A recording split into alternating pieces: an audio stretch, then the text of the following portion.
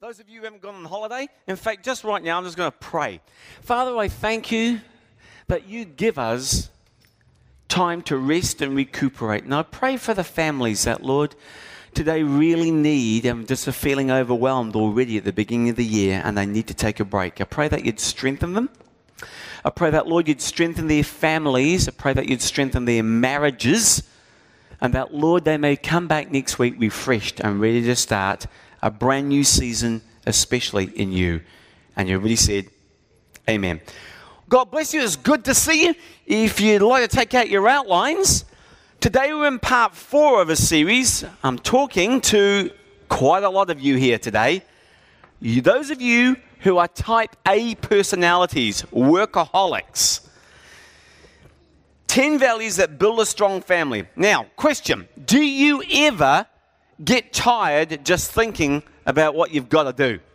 Anybody like that? Yep. How about, do you find yourself as tired on Monday morning as you were on Friday afternoon? Yeah, I see a few smirks around this place. How about, how many of you, this is a really important question, how many of you bring work home because you can't get it all done at work? Not looking at anybody in particular. Yeah. How many of you feel guilty when you relax? Yeah. Today, what does God have to say about the 4th commandment? What is that? It's about taking a day off. Now, would you agree that workaholism negatively impacts families? Would you agree that in principle? Absolutely. Nobody would dispute that. Now this, folks, remember, this is not a suggestion. This is a commandment. Let's take a look at it. You'll find it in Exodus chapter 20 and verse 8. And I would encourage you to take your Bible out and follow along. If you haven't got your Bible, it's on the screen. Let's read this together. Observe the Sabbath and keep it holy. Whoa, well, you're not on holiday, you're at work. Let's read it together. Observe the Sabbath and keep it. You have in which to do your, but on the, is a day of, dedicated to, on that day. Whoa, have you ever read this before, or is this news? God says right there, every 7 days, take a rest. And by the way, Sabbath means rest. Did you know that? Sabbath means rest. Now, Jesus said, why? What did he say? Every 7 days, take a break. Why does he say that? Jesus is speaking. And he says this, the Sabbath was made to benefit man. This is a blessing. This is a gift to you. A day off work. Yee-haw. Not man to benefit the Sabbath. It was designed as a gift. And God knows, because he's your maker, that you and I need a rest. Now, if we don't think that, we're saying, well, actually, I know better than God. That's a pretty audacious thing to even attempt to say. He says, you need to do this. Now, the purpose of the Sabbath is to protect you physically, emotionally, and relationally. 3 areas why God said that. To recharge physically, to recharge emotionally, and to recharge spiritually. Because guess what? Our batteries run down. Any of you, like me, have egregiously sinned against this command and sometimes worked 18 days straight. Life starts to become just a blur and blah. You don't feel anything. You just go through the motions. Now, the problem is, though, we have either ignored it on the one hand, or we've perverted this command on the other hand by adding millions of ridiculous legalistic commands onto this. We've turned a blessing, which God intended to be a blessing, into a burden where we become ridiculous, like the scribes. The scribes were so legalistic, they had something like 1,521 things you could not do on the Sabbath. And they wrote all those down. Hopefully not on the Sabbath. You weren't allowed to prepare a meal, for example.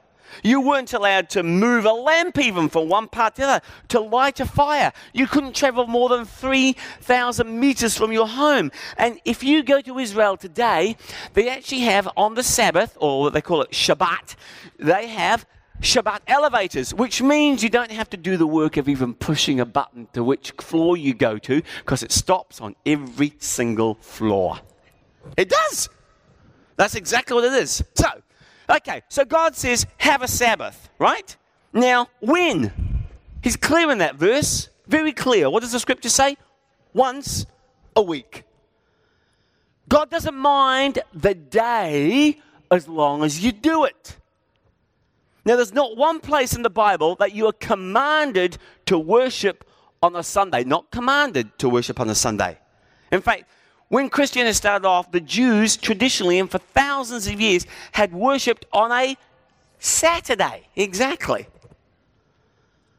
But the New Testament comes along, Jesus comes along, and they took their Jewish Saturday and their Sabbath and began to do it on Sunday. Why? To honor the resurrection of Christ. They said, whoa, he rose on Sunday, forget all our tradition. This is the day we're going to remember this. And in Revelation, John calls the Sabbath the Lord's Day. The Lord's Day. You'll see that also in Revelation 1:10. And so began the custom of Christians worshiping on Sunday. Actually, the Paul the Apostle in Colossians 2:16 says, please don't be legalistic about the day that you have your Sabbath, because in Colossians 2:16 it says, therefore, let no one act as your judge in respect to a Sabbath day. You're free to choose, but just have one. Some people, like my wife, have had to work sometimes on a Sunday because she's a nurse, so she takes another day off. You're free to choose. Also, look at this in Romans 14:54.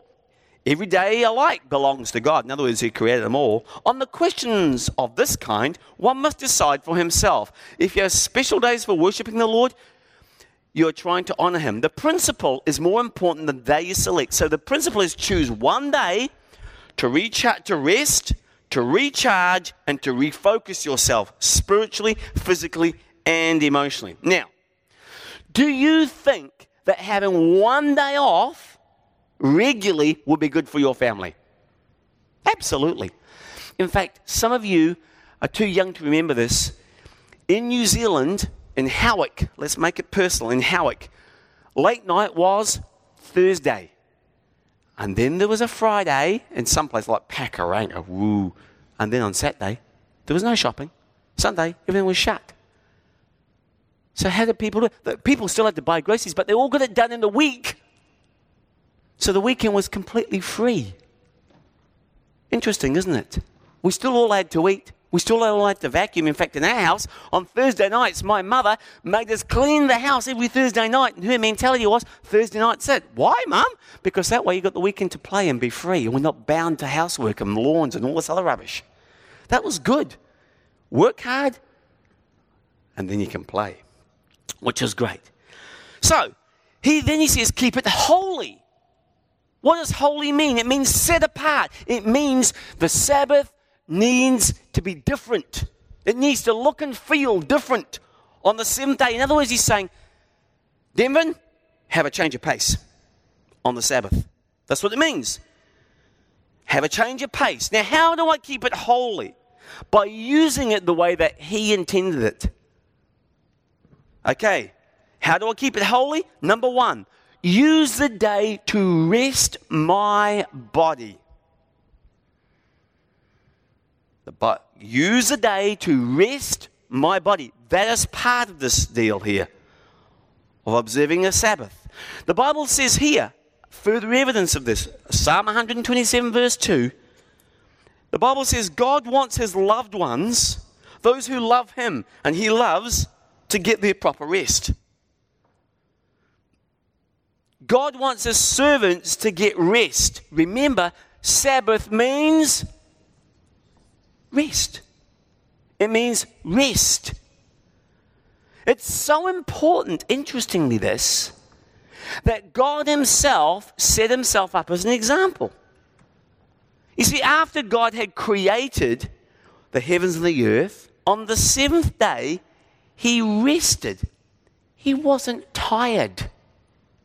He doesn't get tired. But to model for us every 7 days, he rested from his creative work. So, my friends, for some of you sitting there, this is the biblical reason for a Sunday afternoon snooze. So now we'll close in prayer. I'm teasing. Some of you are ready. Today, friends, we have more labor-saving devices than we've ever had before. But have you noticed how people seem to be working longer and commuting harder and further? In fact, I was just reading this week in Inc. magazine, which is a magazine I read quite often. They were saying that 62% of people have said right now they're either burned out or they're on the way to burn out. 62%. Here's the deal. You can have so many irons in the fire that you actually put the fire out. And life becomes bland and to be frank, you're just going through the motions. Can you be consumed by your career? Absolutely you can. Or your business. Sure you can. With the lure of promotion or more money or greater status or some greater sense of achievement, that can addict you to work. But friends, the Bible clearly says that bodies are not meant for non-stop work. Look at this. The Bible's really clear about this. Ecclesiastes 10:15. The Bible says this: only someone too stupid to find his way home would wear himself out with work. So if you're wearing yourself out with work, the Bible says you're not being particularly wise here. You're being stupid. You're thinking you know better than God. So whatever you do for a living, stop it 1 day a week. And be careful, because bosses can sometimes push you and push the boundaries too far. You need to draw boundaries. And we think we get more done by keeping driving harder and harder. But actually, efficiency experts tell us that's not the case. They believe that space periods of rest increase productivity compared to the person who works constantly and continually. There's an old Indian proverb that says that you'll break the bow if it's always bent. It needs to get time to spring back. Now, some of you in this room who are type A personalities say, but Pastor Ian, I feel guilty when I relax. Friends, I accept that, but I want to align your head not around what you think or feel, but what Jesus did. Jesus never felt guilty. And he's the Son of God about taking time away. Taking a break. Jesus took a day off and he got more done in 3 years than most of us will ever get done in a lifetime. 3 years is all he had at it.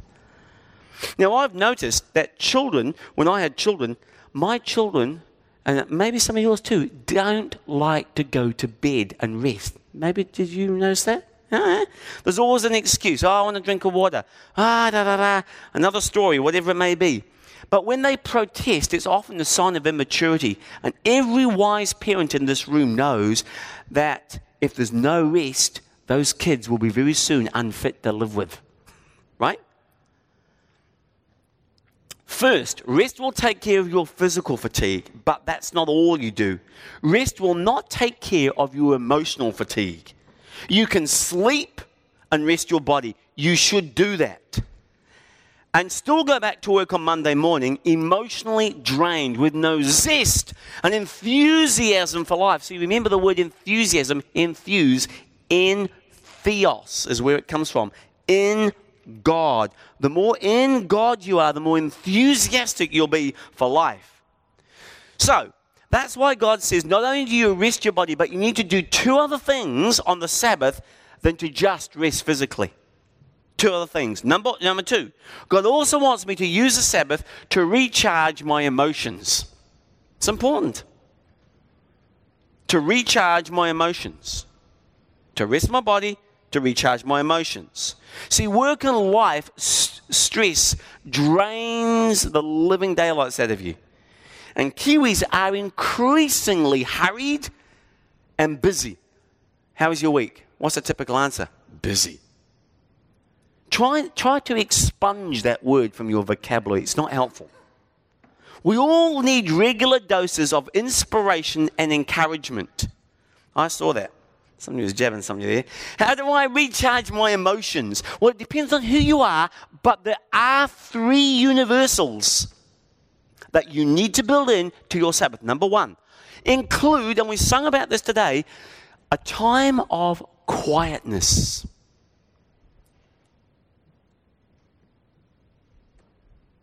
Include a time of quietness. It's very rare to find stillness and quietness. This is an old discipline of Christians for many years back, but we've lost it today. It's a discipline of solitude. I want you to read with me this next verse straight out of Psalm 23, a beloved psalm. Let's read it.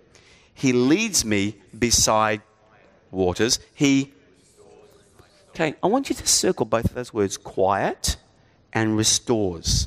And I want you to draw a line between the two. Quietness and soul restoration go together. But it's difficult, and people often feel awkward around silence. Look, you get into an elevator these days, and there's somebody chirping in your ear, some elevator music there. You go to the supermarket, there's music there. Nothing wrong with music, but sometimes we just need quietness. The Bible says this too in Psalm 46.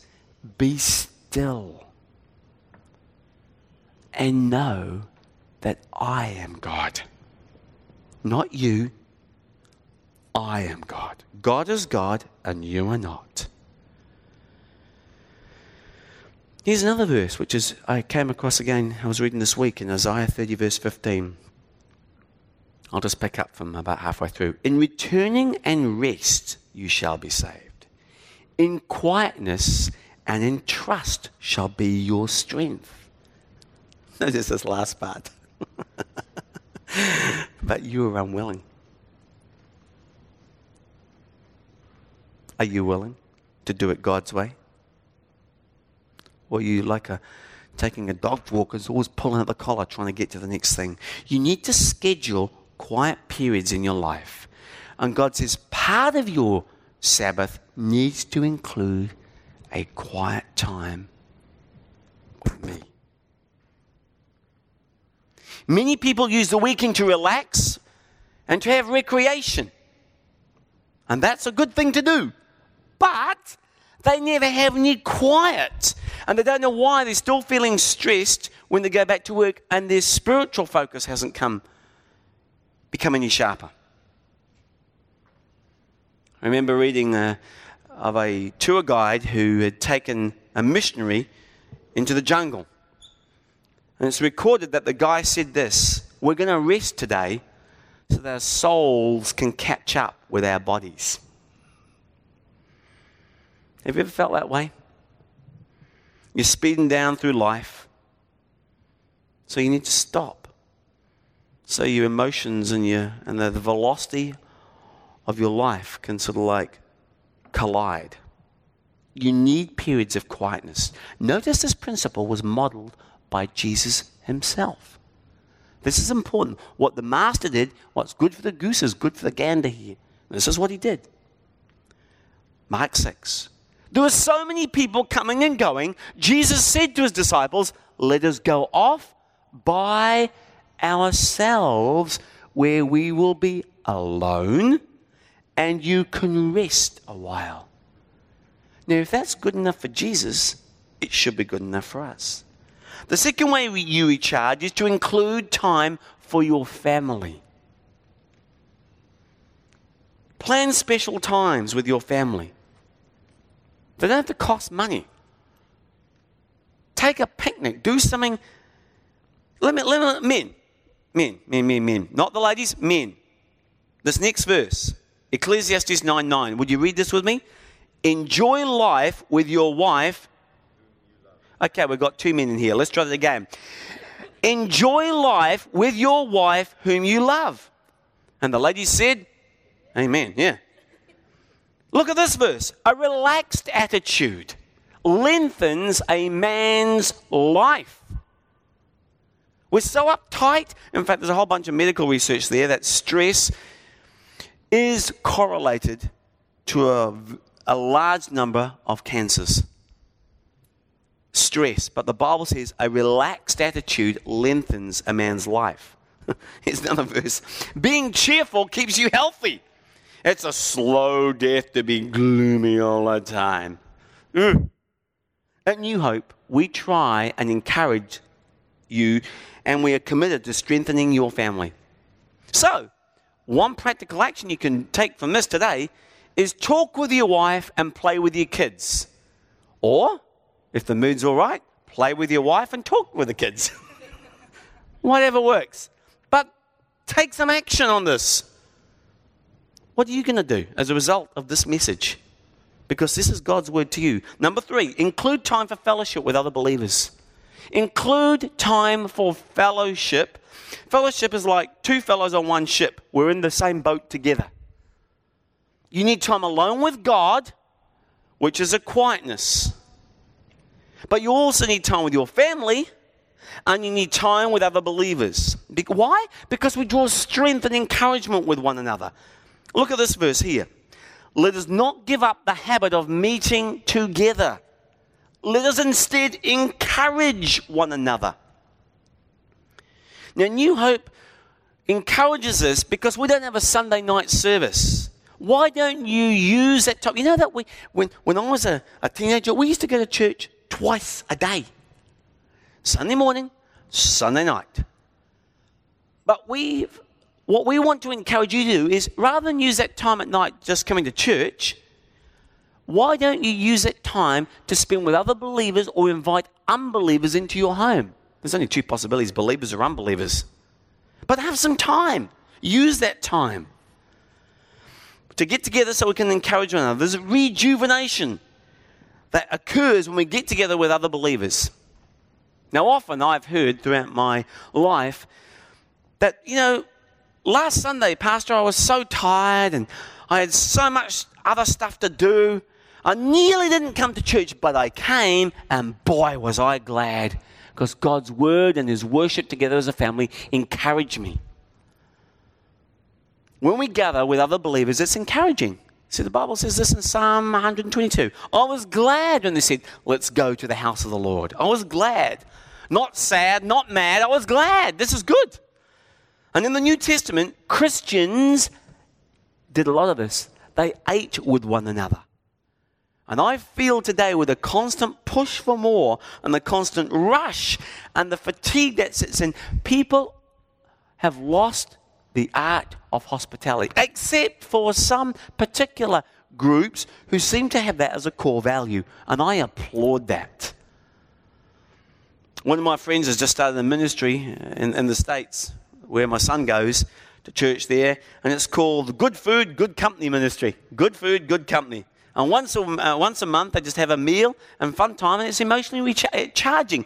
And it's become such a great place because that doesn't happen these days, and it's not a big deal. They go to different people's places each month, and they all bring a bit of a potluck, and it's just great to hang out and do life together. Now, the third way we use this day, we rest our bodies, we recharge our emotions, and number 3, this is very important, we refocus our spirits on God. We refocus our heart, mind, and spirit on God. See, we can rest our body and have some good fellowship, but if we don't refocus our mind and spirits on God, it's a problem. The Bible says this in Psalm 95, "Come, let us bow down and worship before the Lord our Maker."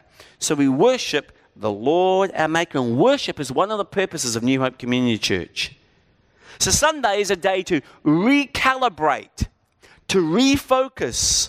And that's what worship really does, to recalibrate and refocus our hearts and our minds on Jesus, what's really important in our lives.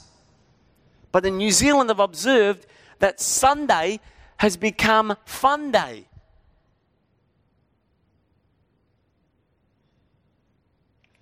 And a holy day has become a holiday. And people don't worship God on a Sunday. They worship when the weather's good the sun. And then they go down to the beach for a ceremonial baptism in the water. And then they anoint themselves with baby boat oil. And then they lay prostrate before the sun god. Folks, there's nothing wrong with that. But we need to keep it in perspective.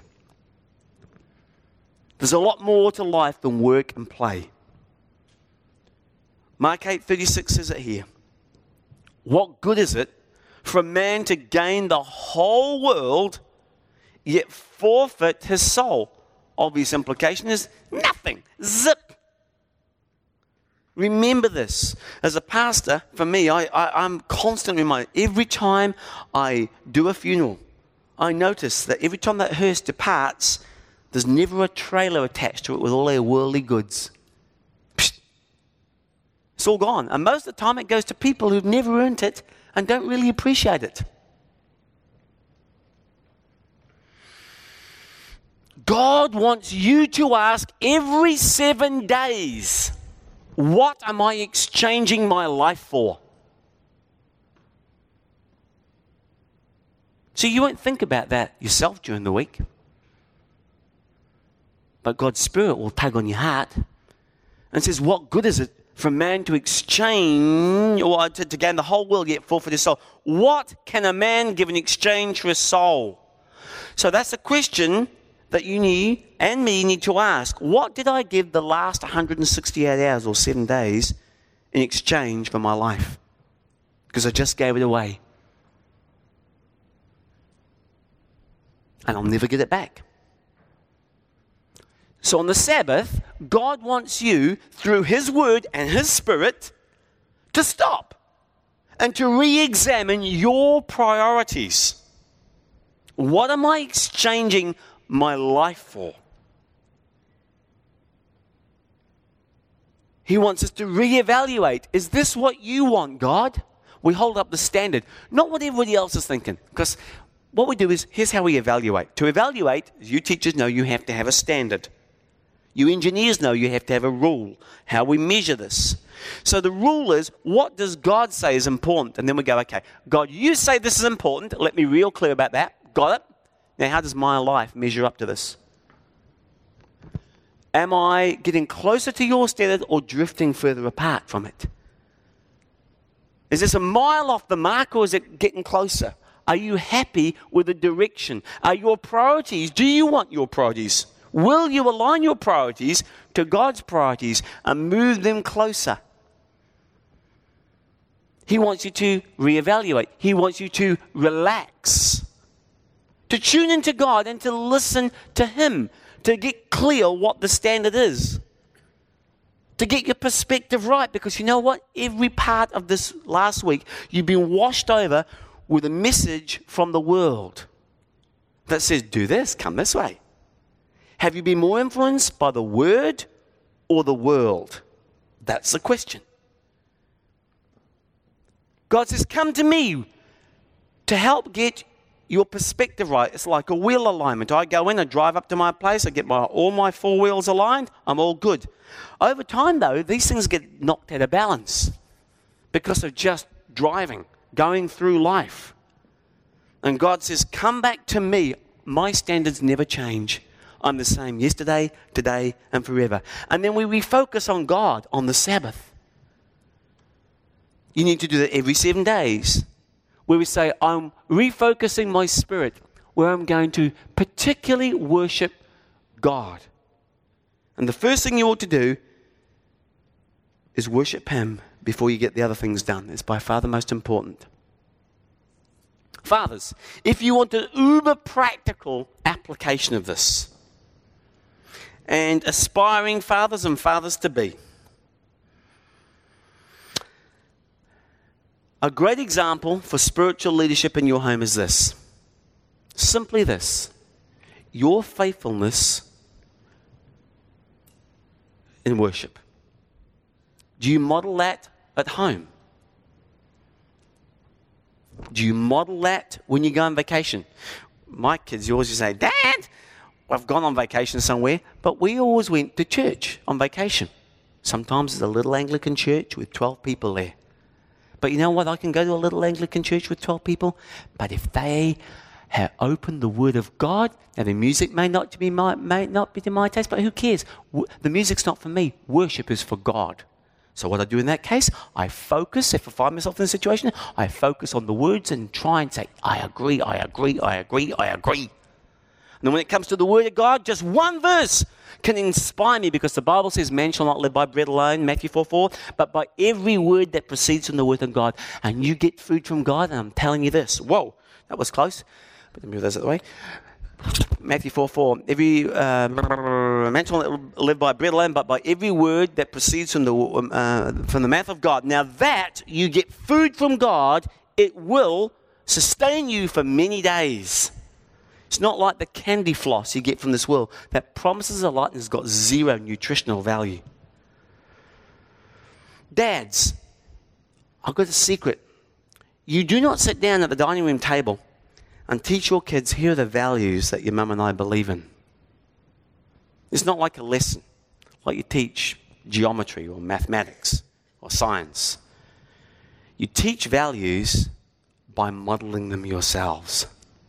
What you do, how you live your life, how important is God to you? Do you take a Sabbath? Do you share your insights with your wife? Because when they grow up, they'll say, well, that's what my dad did with my mum. That's normal. If dad was doing something different, and every time you say to your kids, well, we're not going to church today, we're going to the beach, or we're tired today and we've got a whole bunch of gardening to do and maintenance we need to catch up on, so we're not going to church. When you do that, if you choose to do that, you're not modeling that value, you're going the other direction. Question, when it comes to work, is my work or my worship the most important thing in my life? Very challenging, that. So God says every 7 days, I need to rest, I need to recharge my emotions, I need to refocus on God. Now, I've never bought one of these, but my friends who have tell me when you buy a new car, it has a maintenance schedule. And it says basically, do these things and your car will perform at maximum performance if you do the proper maintenance. And if that's true for a car, how much more so when we read in the owner's manual, take a day every 7. It's true of human beings too. The owner's manual for your life is the Bible. And God says the maintenance schedule for living is every 7th day you slow down, you stop, you regroup, you spend time in worship. And you do the things that recharge you emotionally and physically. And if you do that, you'll be far more successful and you'll last far longer than any other way. Now, the lifestyle that Jesus offers you and me, he says, come to me. That lifestyle is not a difficult lifestyle. It's the most logical lifestyle because he knows how you are made. And he says, I have come that you may have life and life in all its fullness. Now, when you do it God's way, you benefit. You benefit physically, you benefit emotionally, and you especially benefit spiritually. Now, when you don't follow God's principles and you don't have Christ as the center of your life calling the shots, one of the signs is that your priorities start to get out of whack. And another sign is that you become chronically fatigued all the time. And I'm not talking about a physical ailment, but an emotional one and a spiritual fatigue. You add a balance. See, the Bible says this, the joy of the Lord is my strength. The more joyful you are in the Lord, the stronger you are inside. The way we think affects the way we feel, which will change your outlook, which affects the way we actually are. So what do I do when I'm that way? You come to Jesus and you ask him to help you. And you say, take all of these parts of my life that are loading me down and help me sort out what's really important, that standard, Lord, the way you'd have me live. Would you please give me the marching orders? Would you please be the manager of my life? And God says, yeah, come to me and I will give you rest. He says, if you're carrying a heavy burden today, You're carrying one that I don't intend you to carry. You're trying to be God. Let God be God and you be you. Look at this invitation. Jesus says this. Come to me, all of you who are weary and overburdened, and I will give you rest. For my yoke is easy. It's light. So I want to challenge you to start taking this commandment seriously. It's not an option to say, well, I don't have time this week for God, or for church, or for recreation, or for a day off, or to spend time with my family. You do this because your Maker said the Sabbath was made for man. Would you pray with me?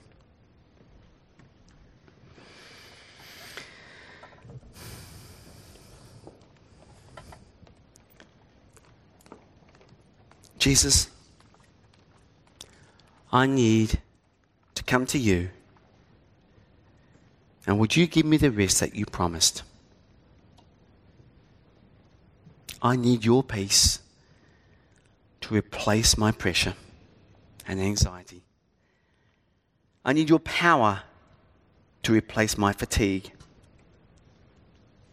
And Father, I need so much focus on your priorities to straighten out the areas of my life that are a mess and out of control.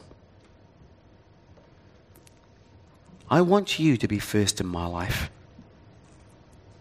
Therefore, I want to give you this first day of the week to you. Help me to be faithful, to use it to rest my body, to recharge my emotions, and to refocus on you, that I may live the life that you meant me to live. With all of our heads bowed, if you prayed that prayer, would you let me know about that by checking the box on the back of your card that says I'm committing my life or I'm recommitting my life to Christ, and I'll get you some information. Father, thank you for your commandments, that they're for our benefit, and that we are blessed when we obey them and when we follow them to build strong families. In Jesus' name, amen.